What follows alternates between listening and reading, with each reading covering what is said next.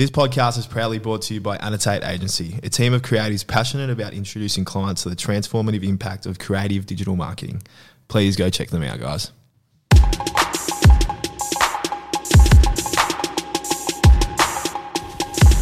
G'day viewers, listeners, Snake Edwards on the recorder here. This one's a belter. Okay, welcome back to A Chat with Pat, and I'm so excited to have the incredible, intelligent and beautiful Jess Matthews, the boy Detox, on this episode. It's going to be a juicy one, and I'm so appreciative of your time, Jess. Thank you. We finally got there and connected finally. You're welcome. It's lovely to be here so long after we started talking. Yeah. I believe there's been many messages in between. Many. We'll get straight into it, but how did the boy Detox come about in your business? Because I can imagine it's quite a niche market and made for probably only a few people, but I'm quite interested about how this all began. It's a bit of a curly story, actually. So I've always been super captivated by relationships, sex, dating, even from a really young age. And then I was a writer from a young age also. I used to be a music reviewer.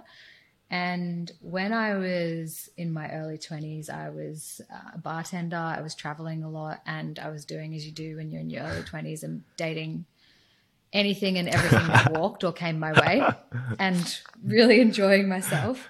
And there was a certain person, there was a catalyst that kind of came along, and it wasn't a significant person, but for some reason this connection really rattled me. Like it was a rejection of sorts.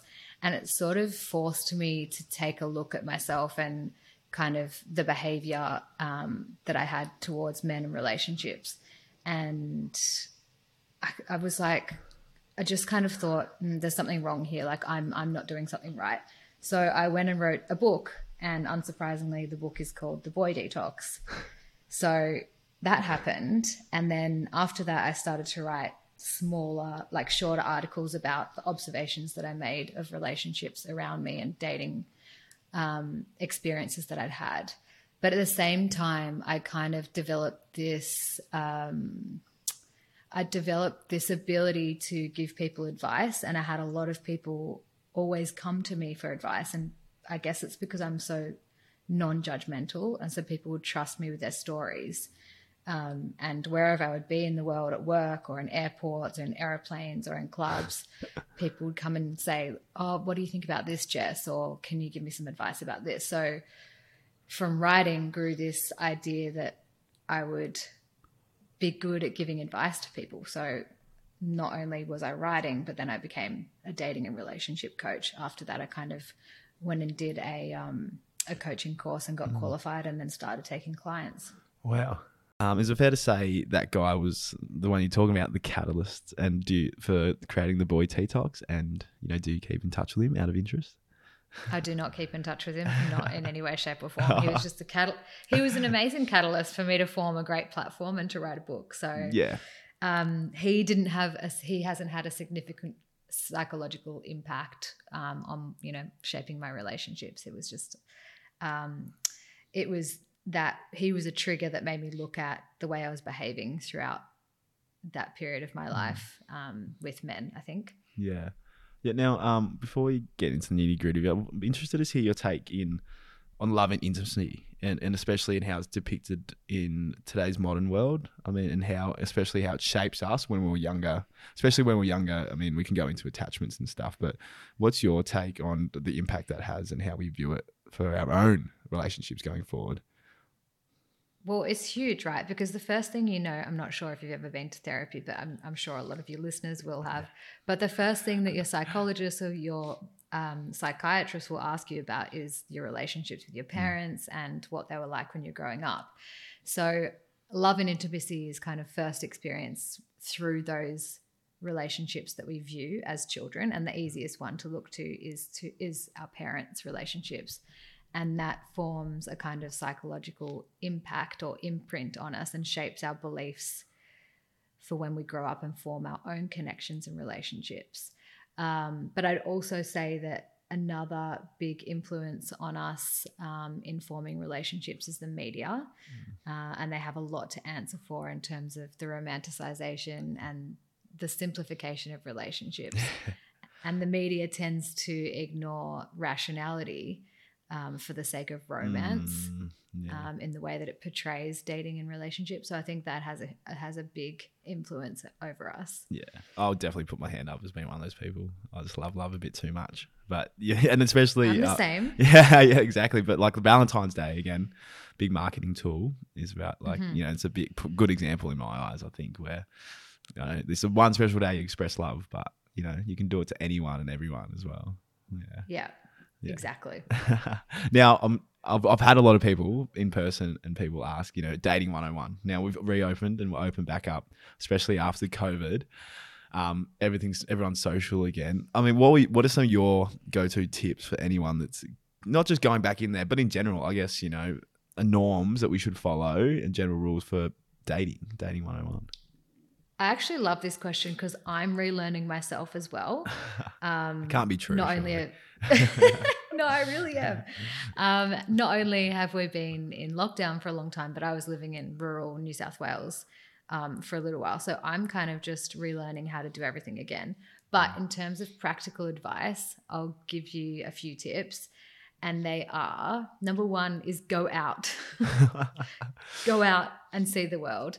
The thing is, like, dating apps are great, and they kind of allow us to possibly match with people that we might not ever meet in other scenarios. But going out gives us endless opportunities to meet people with this sort of serendipity. And you might find that you strike up a conversation with somebody that you might not swipe right on a dating app, but just because you're in person with them and you have the opportunity to feel their energy, or you can be attracted to aspects of their character or their personality rather than just their aesthetics. And I think there's something really to be said for going out and experiencing that and getting to know people in real life rather than just kind of swiping through apps. So my first thing is to just go out, and don't go out hunting, just go out and enjoy yourself with your friends. And along with that, I always say to people, pay attention to your surroundings. We all have a habit of going everywhere with our phones. Yeah. You're waiting for your coffee, you're looking at your phone. You're at a bar with your mates, you're on your phone. Just get off your phone and look at people, make eye contact, maybe smile, and you have no idea like what opportunity might present itself. Yeah. And that keeps you open. It keeps your body language open. So, you can kind of see what's happening around you and see what opportunities arise. And the other thing that I say is cast the net wider. I've been listening to a lot from a guy called John Berger at the moment, who wrote a book called Datanomics. Yeah. And there's a lot of really alarming stats to support the fact that we only seek connection with those people in the dating pool who are our socioeconomic equals or above. But by doing that, we kind of dilute dating into like a ticker box experience without allowing aspects of humanness to be considered.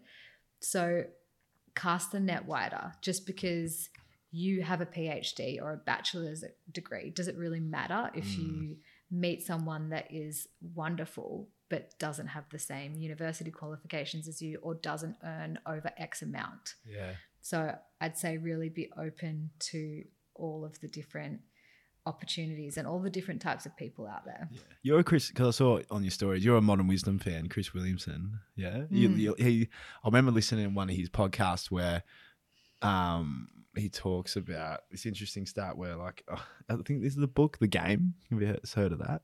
Where like 80% of the men are trying to hunt. This is very summarized. Are trying to get 20% of the females or something like that. So it's very diluted, and then that females, men get increased percentages like likes on Hinge if they have, I think, a PhD or something like that. Like it's so interesting, and it resonates with the fact that status plays a bit of a part in that, in that what you just said. Absolutely. And that's, I think I definitely would have listened to Chris Williams on that as well. It's exactly what he's saying. But there's no reason that we shouldn't be going for the tradie down the road who probably earns more than you anyway. Yeah. And is just nice and humble, might not have a PhD, but it doesn't matter. Yeah. Yeah. And it's interesting that when you think of it, I can only go back to my own experiences with my own mates, and they probably will roar at me for this, but I know I'm probably the number one suspect. Oh, boys, I fell in love. Like, I know I fell in love tonight. Locked eyes with this girl, and she was amazing. I should have made a move, and 80% of the time it's me. But it's quite. There's a bit of I guess, for lack of a better word, romanticism in that. Like and it's beautiful. I think you see, and then you chase it up, and the journey, and it's very romantic. I think in some ways, and going out and actually socializing and meeting someone and seeing that. Yeah, but I also just really do want to say to people, just actually make a move. Yeah. I know it's really scary. And I also tell women to do this as well, because it's really scary for men to make a move. It's really scary for women to make a move. And I kind of have a rule that if a guy goes to the effort to ask me out on a date, I won't say no unless I think he's a complete creep, because I know how much it actually takes to do that. So ask the question. The worst thing you can hear is no. Yeah. And it's hard for people to think, but you're right. Like, what's the worst that could happen? Honestly, like, they just say no, and you go about your night and have a good night with your friends and have a different laugh and have a laugh and have a good time. Exactly. Or they could say no, and you could develop a friendship. Yeah. Yeah. Is chivalry dead, for a side note? Like, should guys go out and buy a girl's drink or say something cute or a compliment? I'm laughing because the last email I wrote for TBD was called "Chivalry's Not Dead." I really believe in chivalry because I love love. Look, makes two of us. There's a lot of behaviour that has got a lot to be answered for these days. But no, I don't really believe chivalry's dead. I met a guy in Melbourne, and I chatted to him for an hour or something, and he sent me flowers and a bottle of champagne. Yeah, I've never been on a date with him. I've never kissed him, just because I was recovering from surgery. Yeah. So I'd like to say at the moment, I don't think chivalry's dead. Yeah. yeah. I'm a hopeless romantic, so I'd probably do the same thing. Yeah, and we need more hopeless romantics, to be honest. Yeah. And it's only people that there's some people that wreck it for everybody else, and we need to stop doing that. Yes. Yeah. Oh, totally right. Don't get me started. Especially like with social media influencing that as well. Like, people can have so many quote unquote fingers in different pies so easily now with social media, which kind of dilutes that romanticism and chivalry. Yeah, exactly. I mean, I think it's okay if you're single to have your finger in a bunch of different pies, but still be respectful and kind to all of them. And if you can't keep up with that, then you don't deserve to have your finger in a lot of pies. Yeah, exactly. And is there some I guess a bit of benefits in meeting through friends of friends as well? Yes, I think so, because it's safer, and you've kind of got that insight from your mates or from friends of friends, where they can kind of say, oh yeah, Chris is a good guy, like you should go on a date. So then it's not guaranteed, but you know that you're not. It's better than going on a date with a stranger for a nap, to be honest. Yeah. And it also alleviates that kind of anxiety, so you can be yourself quicker. Yeah. And that's really the sweet spot in forming connections. And worst comes to worst, again, you make a friend. Yeah. And with the friends of friends, it's like there's a common bond there. Like, you like the similar type of people, so therefore you may have the same kind of values and enjoy the same things. And yeah. Yeah, 100%. Yeah. Is there anything else you'd like to add onto the dating strategies? I mean, for anyone going out there in top of those things?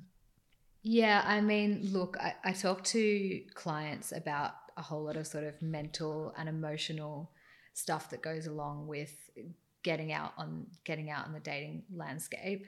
And there's a lot of things that you can do to prepare yourself for dating, particularly if you are ready to approach it with a certain level of intentionality.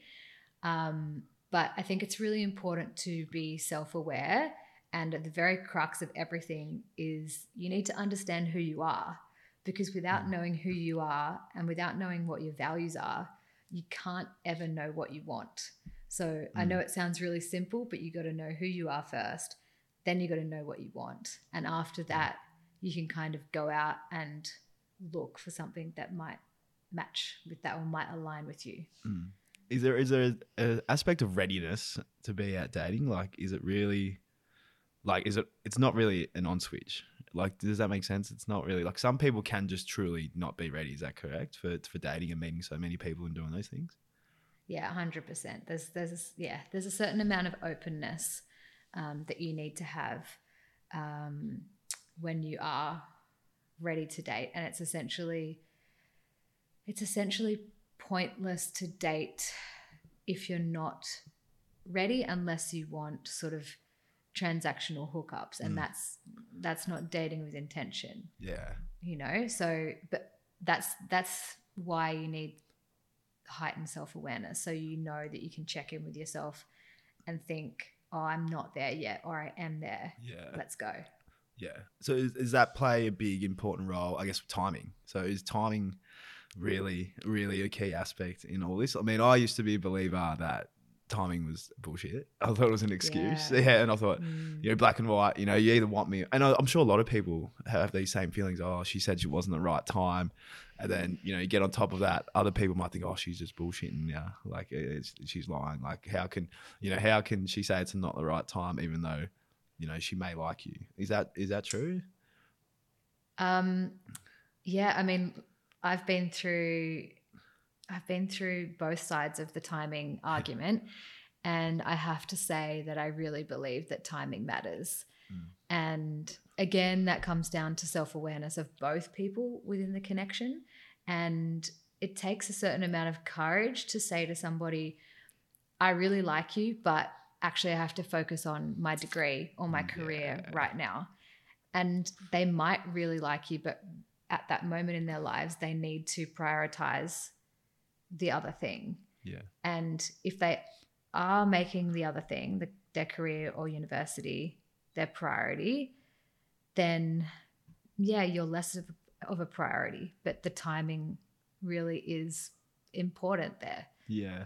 Yeah. Because you wouldn't want them to be unhappy and give up their career or their degree or whatever else just to be with you. Yeah. And you kind of just, in my own, I guess, eyes and theory, that I've always thought, and recently, like, my own experiences, that no two people can kind of come align and have an increased odds of having a good long-term relationship unless they're both kind of somewhat stable, like, and they're secure. Does that make sense? Like, they've got to be. This makes it so intriguing. There's a lot more to dating than what people think, because you got to have the right timing. It's a big commitment. You got to have other stuff in your life balanced as well, which aren't going on. I mean, it just rings kind of true into the timing aspect of it as well. I also say, I always kind of say dating is 50% compatibility, 50% timing, just to kind of simplify it into a nice, easy maths equation for everyone. But when you look at each of those components, there's so much in timing and there's so much in compatibility. Yeah. But really, if you don't have those two things, then there's nothing. Yeah. Yeah. You mentioned compatibility. I mean, what entails compatibility, and is chemistry compatibility as well? No. So this is the thing that we all get confused. Yeah. Compatibility, chemistry, two very similar words. They're both quite sexy words too. So this is maybe why we get them confused. But compatibility is the fundamental components of the relationship. It's the most important thing outside of timing, but it's the most important thing. So compatibility is your values, essentially. And it's what will drive the relationship and help it stick for the long term. And your values are essentially what make you every single day. So it's like what makes you get up in the morning, and what makes you happy, and what makes you want to keep going. So values are big things like your career, your family, your creativity, your social life, for example. And compatibility is something that you want to get right with somebody, because if you don't match on your compatibility, then you're going to have a really destabilized relationship, and eventually it will fall apart. Yeah, yeah. Which probably plays a part. I mean, the influence of the modern, I guess, romanticism and compatibility is like, do you sit down, talk about your finances, and do you sit down and really talk about your values? And no, I don't want to give too much away. I actually haven't been on too many dates, but I asked the girl, like, what are your values? And it was like, oh yeah, like this and this. But yeah, and it was from your work. It's like, okay, then well, if there's any chance of so and so this working out, then these values have to kind of resonate with me as well. There are, okay, yeah, I know what you mean. Like it is Yeah. difficult to sit down on a first or second date and say, Yeah. hey, what are your values? But there's tricks for it. And one of my favorite tricks is just to ask questions about what they did on the weekend or whether they've been on a holiday recently. And if you have enough kind of data from maybe 2 dates or 3 dates and they've told you what they've been doing recently, you can see where they spend their time and where they spend their money. So, you know, on the weekend, they might have hung out with their nieces and nephews, or they might have gone out with their friends, or they might have spent a fair bit of time at the gym, or maybe they're doing overtime on a project for work. So all of a sudden you start to get this picture of what this person's like. You know, they value their promotion at work more than they value spending time with their extended family. So the values kind of start to fall into place. And once we have a little bit more time under our belts with somebody, so I'm talking like 3 or 4 dates, you can kind of get a grasp of that data and compare it to what they're telling you, because you'll be able to see their behavior versus their words. Yeah. Now I feel like such an idiot just going bang straight in the deep end on a date with values. That just shows I've got no time to waste. But you're totally right. I mean, and in contrast to that, is there any like unwritten law? Like, is a 3-date rule a good, like an actual rule? Like, is that where you kind of generally get a gist of how this person is, or? Oh, there's something that I made up called, I like to call it the 3-date approach. Yep. And the basis of it is that you don't really know who anyone is until, well, I want people to stop deciding that they like people before the end of the 3rd date, because we don't know who we are, or we don't know who the other person is. The first date, everyone is essentially masquerading. You rock up to a first date, it's like a job interview. You know, like you look your best, you smell good, like you've got your talking points ready to go. You put away all your shitty little characteristics, or like you try to bring the best perfect self as you can for those exactly 2 dates as well. Exactly, which means that the second date is actually the first date. So in that case, then the second date is the first time that you really have the chance to kind of get an insight into their character and into their personality. And so by the 3rd date, you can start to match up to think like, okay, what this person is telling me on date 1 and 2 matches how they're behaving by date 3. Because the other thing is, by date 3, like if somebody's faking it, they'll get real sick of it unless they're a professional actor. So they'll either drop the act or they'll drop off the face of the earth. So I always say to people, don't decide that you like people before date 3, because when you do decide that you like people, then a whole lot of stuff happens. Like it's like this physiological response where you start to get obsessed with them, you know, attraction's heightened, and you already kind of are locked in with them. You've got love heart eyes, and that allows you to get carried away on this like kind of romantic view of where's my life going with this person, when actually you really don't know that much about them yet. Yeah. Well, let me get in the deep end. How can people tell if they actually do like someone? How can people? How can they be able to tell, like, if they truly do like someone? Like, what characteristics would they see in themselves? I think that really depends on the person. But if you meet somebody and they make you feel good, I mean, that's one thing. Obviously, feelings kind of throw us a little bit into the deep end. But that's the problem. You kind of need to step back and approach it from a point of rationality. So if you feel good about somebody, but also you can see that your values are aligning. So, okay, they're a family person. They also value travel and they really enjoy spending time with their friends. That's what my values are too. Then you kind of know you're safe, or you're a little bit more safe. But then you also need to start looking for, okay, do this person's words match their actions? So what they're saying to me now, like they're going to follow through with it. So that's kind of where I say you're in more of a safe zone to allow yourself to like them. Yeah. But feeling like you like someone, I mean, there's no limits or anything on that. That's just chemistry, and it's lust. And that's the other part that we get confused with, because chemistry is this thing that we get carried away with. Yeah. We all have this response for chemistry. Like, correct me if I'm wrong. Like, so women love oxytocin. They release oxytocin and get attracted to oxytocin more, the love hormone. And I was also listening to Chris Williams.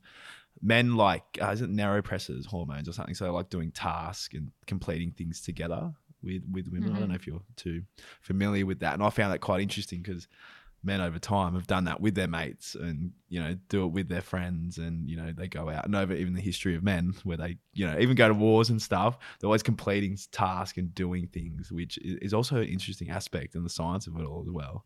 I mean, is that correct? Well, I don't know about the neurotasks thing, but I can speak to oxytocin. Yeah. And we all produce oxytocin. Oxytocin is a hormone, or a chemical released by the brain, and it's produced when we feel close to people.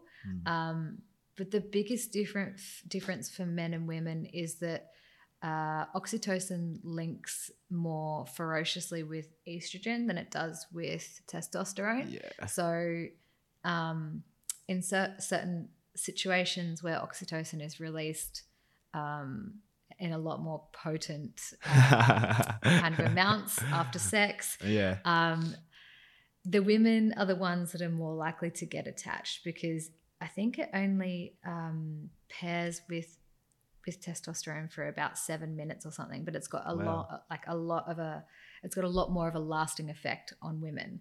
So that's what's responsible for this kind of attachment that women form when a lot of oxytocin is released, whereas men kind of get away with feeling good for a little while and then like, okay, see ya.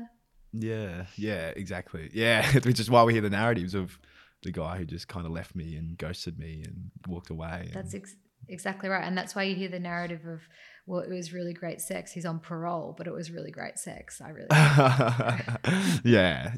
And it's so, it's the more I think about it and the science behind it, it's like, it's bloody, it's complicated and it's intriguing. Like, it's not as easy as just going out and find the one and having a happy ever after. Yeah, exactly. And there's it's all chemicals, and science is against women. I can tell you that much. Oh, really? Now back to a little bit of the dating 101. I mean, I did have someone ask me, date ideas. I know it's small, and, you know, because men normally, they've said, and people close to me said their experiences, okay, they're the ones that are chosen to what should they do on the date generally? Like, I mean, what are some brief little good ideas that both sexes can take onto a first date? I mean, what's always a good idea for you? Oh, man, honestly, as long as you're making effort, it doesn't matter. Like, as long as you're making effort and being thoughtful, it doesn't matter. And that probably means getting a bit of a read on their character and what they might like. But things like a picnic, always going to be amazing. Things like walking around a gallery in the afternoon and then maybe going for a drink, really lovely. What else? So these are towards the lighter end. I mean, like, I normally think dinner and drinks, like, always the first thing. Yeah. Dinner and drinks, always great. But I'd say dinner and drinks you want that to be your second date. Your first date is really just a kind of chemistry match or a compatibility match. It's like a hangout. Yeah. So first date, you kind of keep short and sweet, and then the second date, dinner and drinks, or a picnic, or going to a gallery, or I'm not going to say walk because we all did that during lockdown. But especially in Melbourne. Yeah. Now, exactly. One other thing I was going to jump into about now, a buzzword and a bit of everyone throws it around willy-nilly, I think, these days, love languages. Now, can you hit the nail on the head and establish what actually are the love languages and how important it is for people to understand this? Yeah, I've got a bit of a gripe with love languages at the moment. So I'm glad we're getting to this. Love languages are physical touch, words of affirmation, gifts, acts of service, and quality time. There's 5. There was a book written by John Gray, I believe, years and years ago, called the 5 Love Languages. And yes, it's a buzzword or a buzz concept at the moment, and I'm so into everybody becoming more aware of what their love languages are and how and what they need in relationships. But everyone's getting it really twisted at the moment. And there's a lot of spin-offs of the love languages, and they're being like further segmented into different categories. And there's also a lot of people that proclaim that they are or they need all 5 love languages, which, of course, we all want all 5 of those love languages. I mean, who doesn't? That's an ideal relationship. But that's the point, right? That's nobody is able to fulfill all 5 of those things all of the time. But the idea of the love languages is this really clever tool for you to help tell your partner how you feel loved. And it's one of those 5 ways in one of the 5 languages that you will most feel loved and connected with. So that's kind of like their go-to. So mine's quality time, right? And so if a person spends quality time with me, even down to my friends, that really means something to me. And on the flip side, if I give my time to somebody, that means a lot coming from me too. So if somebody's not giving that to me, then I won't feel loved. But but the love languages and knowing my love language or knowing your partner's love language is kind of a really easy segue into giving them what they need and making them feel fulfilled in the relationship and making it kind of run along harmoniously. Yeah. So is that in some aspects a little bit of compromise, like just because you can't initiate that love language for them, but you should consider trying to doing it for them if it's not your natural love language? 100%, because that's also the other problem. We often think we often think that our partners want what we want.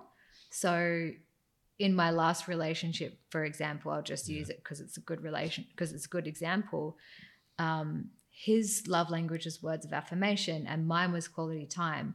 And he needed words of affirmation, but he gave me words of affirmation. And he's a writer also. So he was amazing at telling me all these beautiful things, but I needed quality time. So it's like a disconnect, and we just do tend to go to what we want and then give it to people. Yeah. Yeah. So you have to know 2 things. You have to know what your partner's love language is, and you have to know what yours is, so that then you can communicate yours and they can communicate theirs, and there's no ambiguity. Yeah. Yeah. And and it comes down to like understanding. I mean, I don't know, over time you'd like to think couples would know, but it's intriguing to think that because it's such a buzzword at the moment that, maybe we're not words of affirmation, or I'm not, or maybe I'm something else.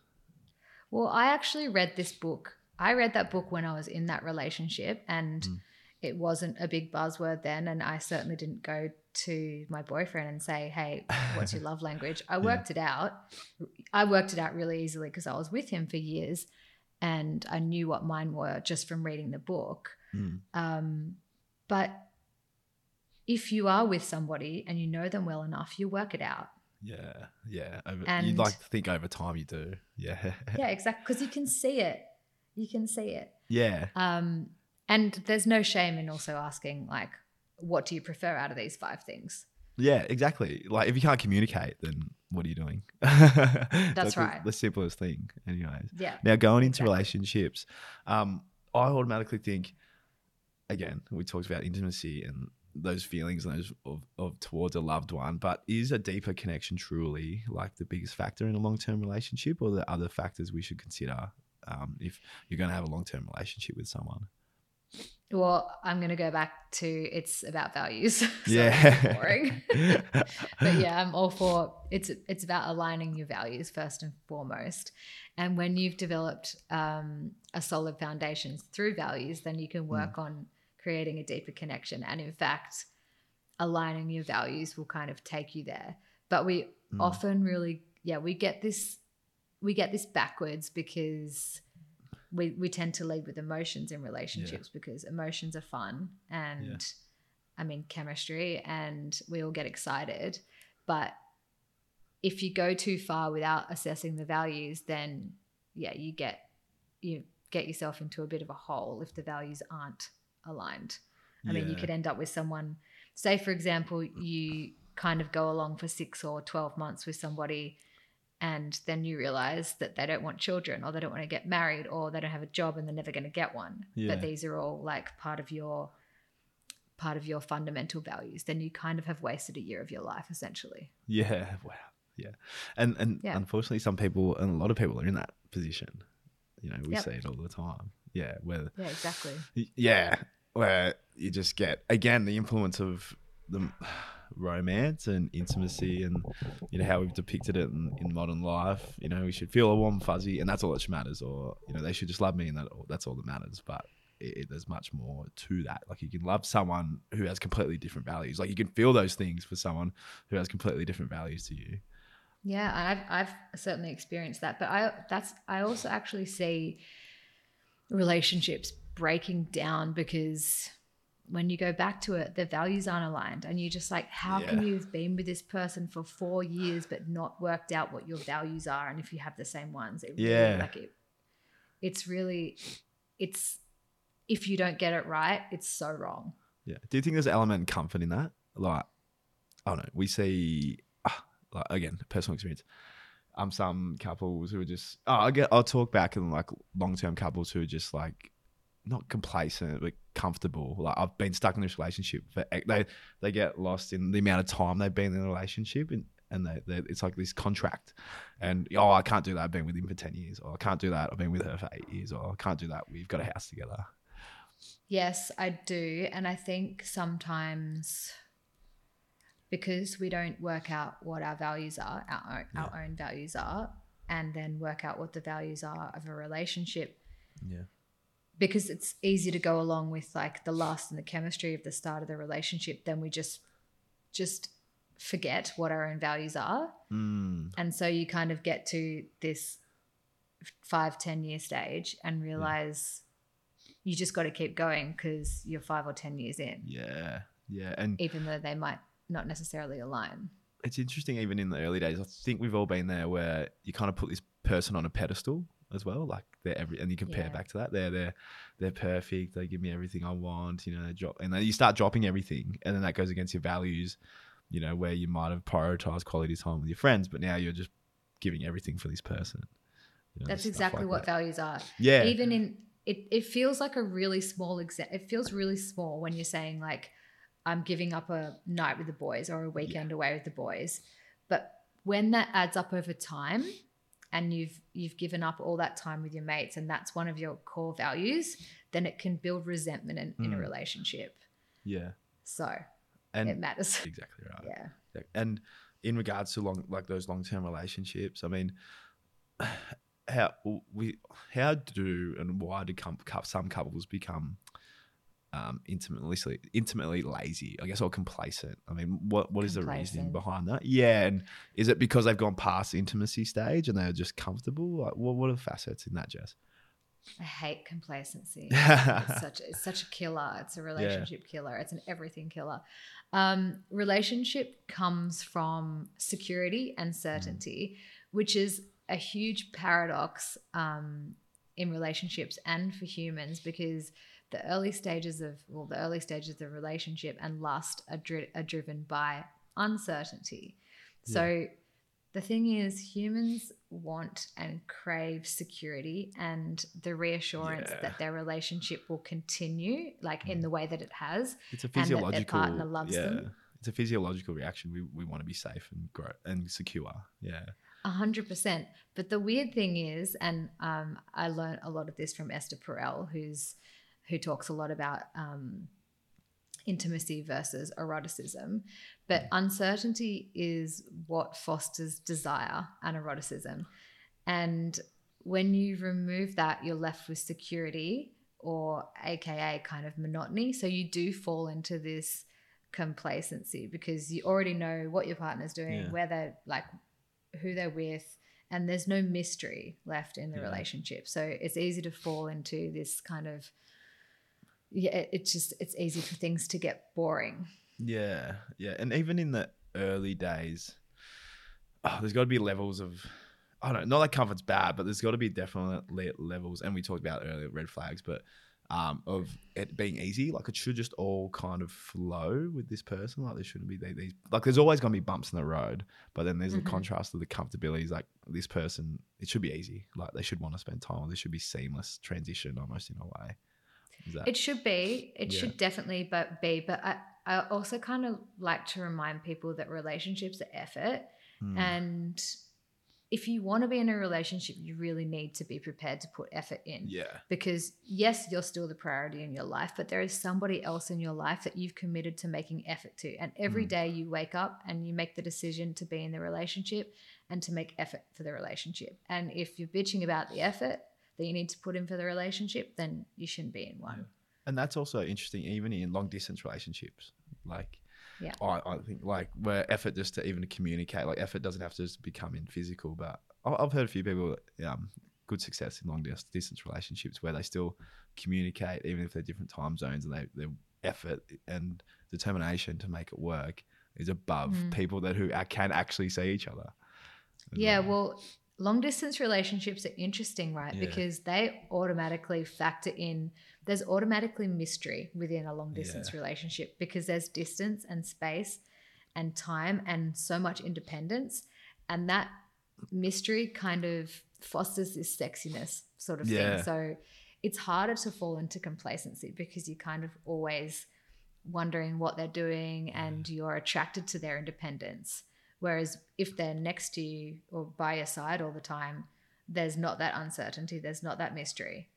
So long distance relationships are a funny one. They can actually work really well like that. Yeah. So would you say two independent people probably have a greater chance of working out? Yeah. My ideal relationship's probably a long distance one. You're so because then you just see each other. You just see each other kind of every second weekend, and you have you have a lot of space to do what you need to do.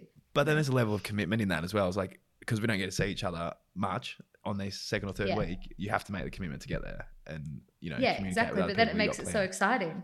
Yeah. The build up and the intimacy could be amazing going into that week as well. It's like the best. Exactly. Yeah. I might have to jump on that train. Exactly. Now that's funny that you lead into that, because attachments, it's quite interesting. I mean, I'm a social worker, so I've got a good idea about this stuff, and then obviously yourself. But for the listeners, we talked about earlier how important.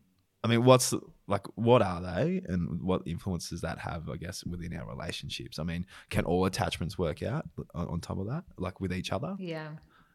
Super interesting question. Yeah. So attachment types are deeply rooted again in our psychology, and generally stem from the relationships we witness in our early years. So mum and dad.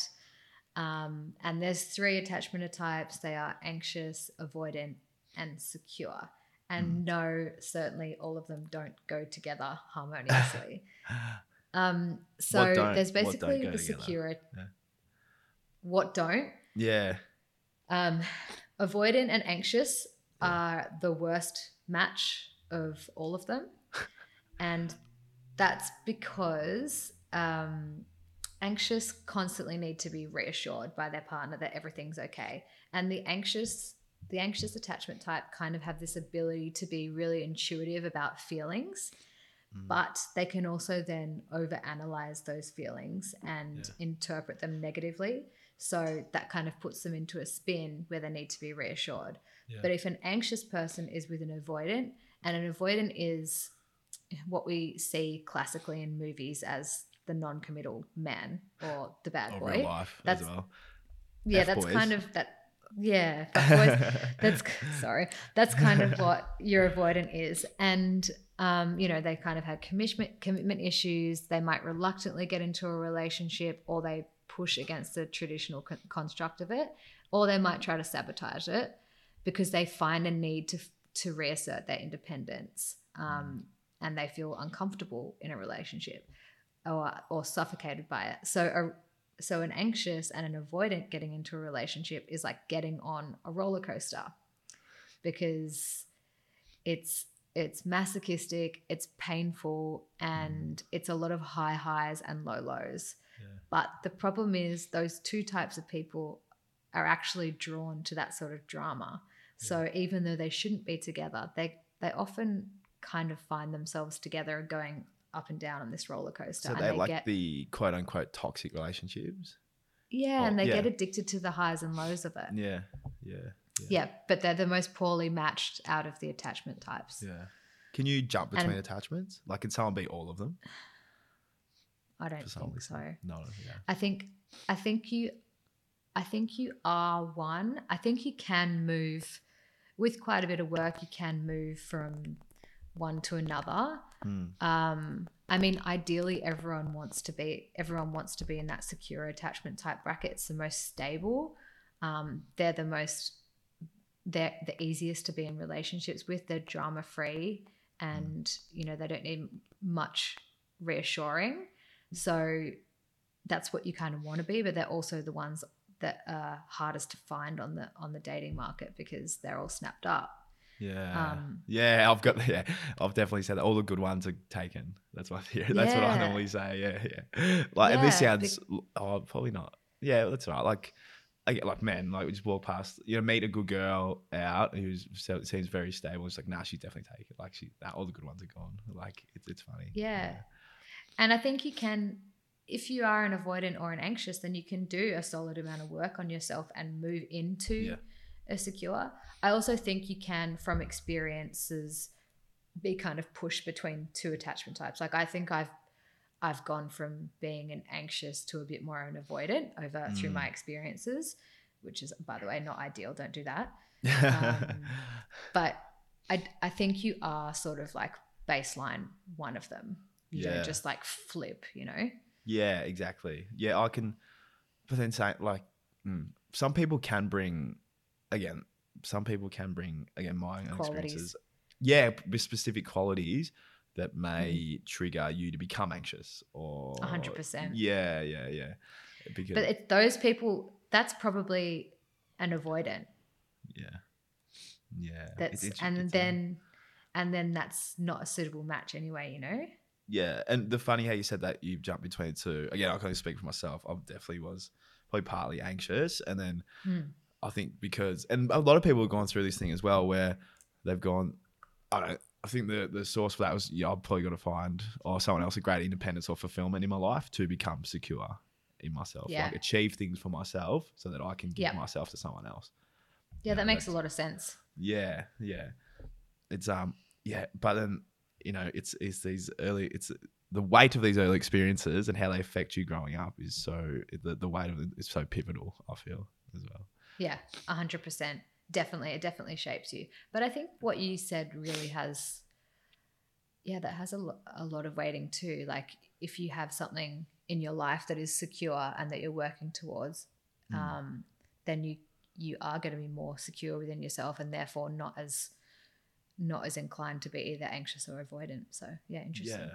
And again, if you become like more weight and being probably the best one secure, if you become, other things in your life that are fulfilling, the other person, the opposite sex or the same sex or whatever relationship you're in, could see that you working towards secure is very determined, hardworking, passionate, and all these other values that can make yourself more attractive to your partner.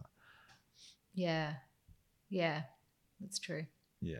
Now, and I'm just thinking all this information. Dating's hard. I think that it is complex, and then I think people would have their ideas change listening to this. But in general, about it's not just about falling in love and putting on a pedestal, find someone's Prince Charming, and it should just all be easy and flow, and I'll get married and have kids in the white picket fence. But no. There is a lot of ups and downs in that, and you got to put yourself out there. But within putting yourself out there, there's a lot of heartbreak, I could imagine, and a lot of people going up and downs. I'm really intrigued to see your thoughts on how can people healthily move on from someone. I mean, it's a big. I'm sure you get that question a million times. Like, how can someone in a positive way move on and from something that's sad and that's happened before in a relationship. Okay, so a breakup, a bad breakup. Yeah, or even just like rejection in general is a big thing in society, and I see it. And again, men like just putting themselves out there. They're so anxious about being rejected and seeing someone for a while, forming these great memories, and then it ending. Like even in that sense, how can people kind of recover from that in a positive way? Okay, well, first of all, I think like it's really important to allow yourself the right amount of time to grieve, even if you've been in like even if you've just been seeing somebody or you've been in a situationship or it's a relationship that's not labeled. Like, be honest with yourself and say, no, I had these feelings, and in order for me to get past these feelings, I'm going to honor them, and I'm going to do myself the service of giving myself X amount of time to really get over it. And don't just like sweep them under the rug, because that's only going to come back and bite you in the ass later. So that's number one, is really be aware of how you're feeling and own the feelings. Number two, I'd say if you want to move on and if you're serious about your healing, then you need to not contact them and not be in contact with them, because you don't want to. So you'd say block and all that kind of stuff. The blocking one's interesting. Yeah. If it's causing you grief, for sure, block. Like if you're not someone that's gonna have a couple of drinks and text them or reply to their Instagram stories or something, then don't worry about the blocking, but just don't talk to them. Every time you talk to them or you have some sort of interaction, you got to think of it as going back. Like, say, let's pretend you're on a detox. Say you're giving up booze, right? Yeah. Every time you have another drink, you're back to day one. So it's exactly the same with kind of detaching from someone. You need to give yourself enough time to become single and independent from them and heal. So every time you contact them or there's some sort of interaction, you're back to the beginning. Yeah. And you don't want to do that. Yeah. And that would instigate a lot of chemical responses again. Like you think, of course. You got a chance, or they're talking to me, so they must be interested, and all that kind of stuff as well, which is this roller coaster. Yeah, and the thing is, then what people don't realize, because they're like, oh no, it's totally fine. We're talking, it's like everything's amicable or whatever, but it just takes up so much brain space and emotional space, and you really don't want that, because if you've been with this person for a month or a year or 2 years, you've already spent that much time with them, and that's fine, that's cool. But if you're trying to move on and if you're trying to get your life back to a place of independence and a place of happiness, then that extra time that you're spending interacting with them and then overthinking it and overanalyzing it and maybe going back to them, that's more time that you're eating into. So I think it's really important to get clear on that with yourself. And then I just tell people to really go and like throw yourself into your own life. Do whatever you need to do to distract yourself from them, like take up tennis or go to a cooking club. As naff as it sounds, just do whatever you need to do so that you're not thinking about them, and so that you're, proactively kind of galvanizing or like moving in another direction. Yeah. And people start fantasizing about the story and the narrative of them coming back could be much beautiful than them being independent, and the redemption as well. Not redemption, lack of a better term, but being independent and making their own way. Yeah, I mean, the independence is always going to win, in terms of the better story, like the better narrative in the end. But I know that we all do fantasize about them coming back, and that's only natural.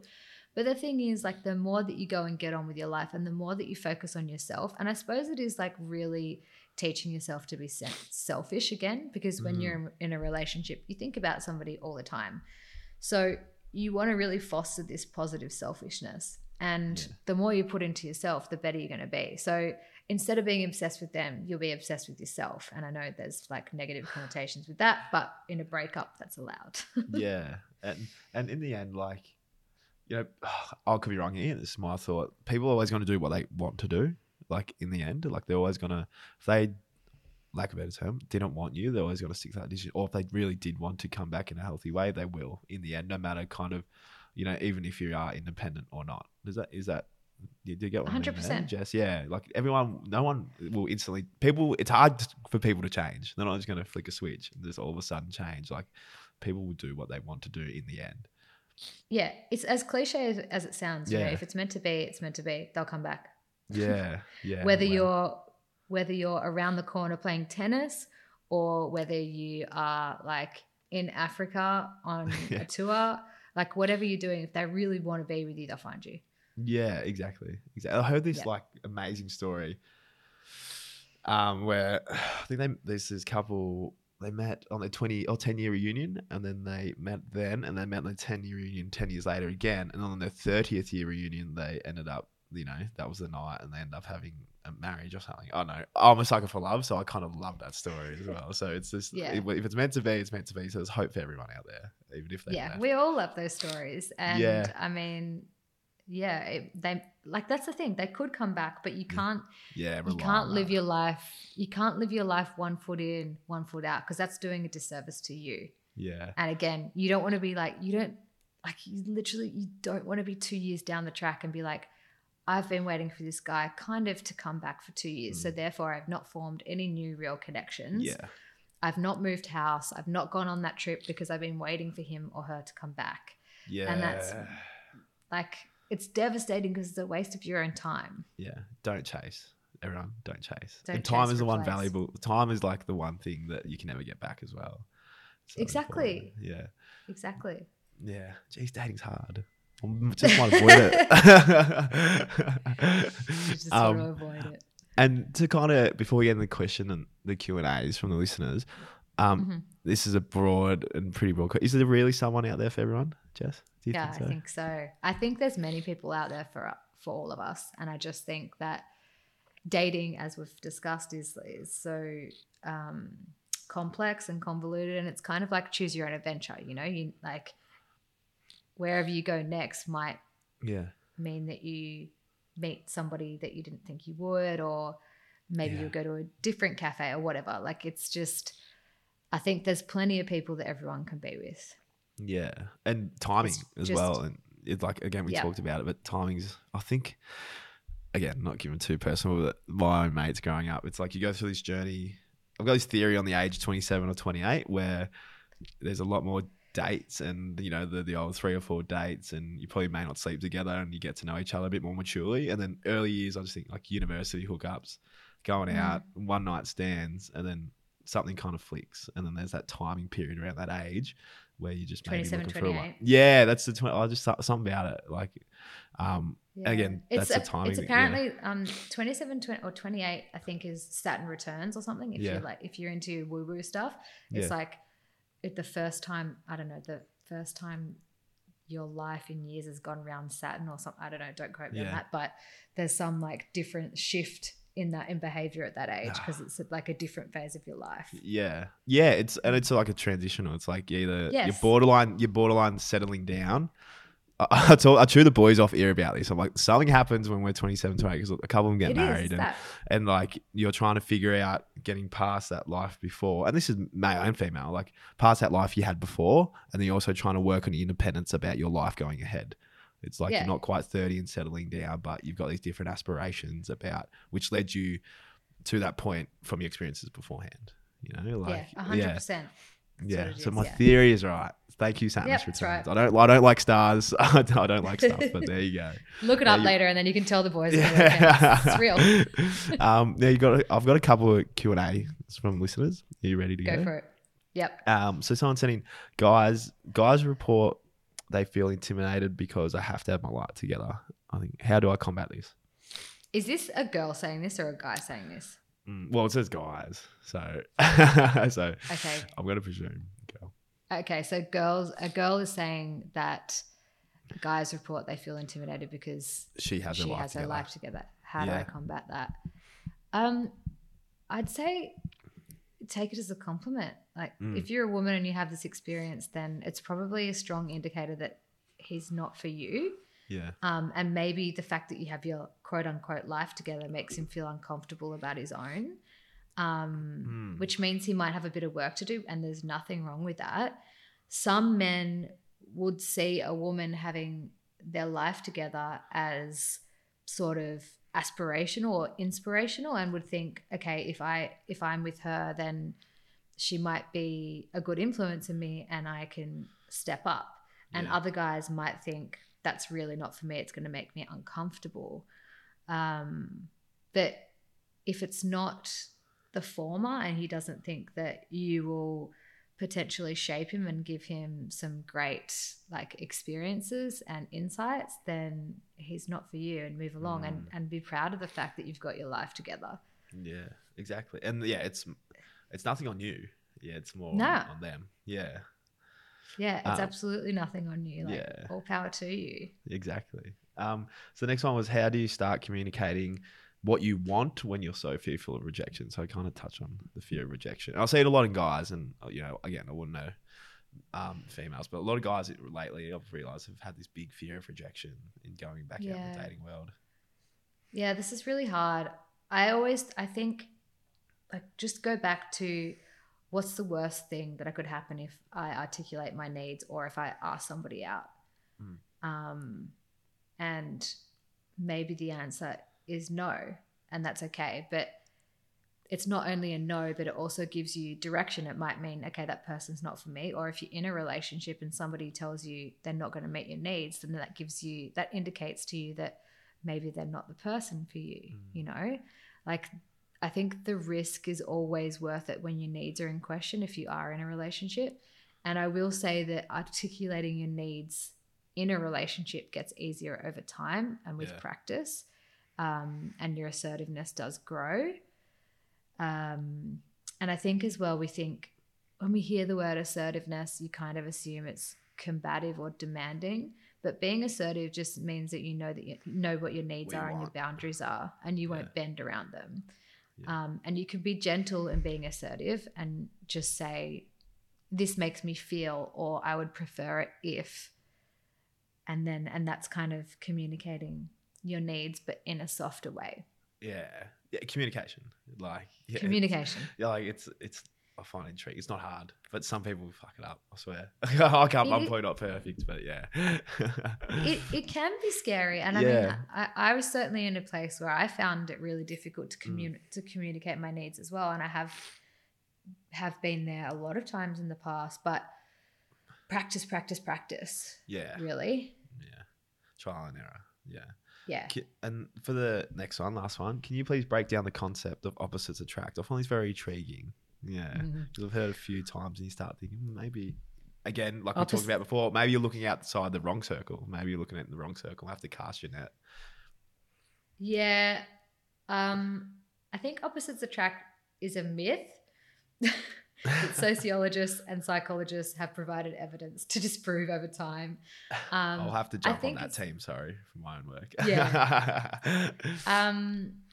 I think the saying opposites attract is probably heavily lent upon as a way to validate mismatched connections in a way.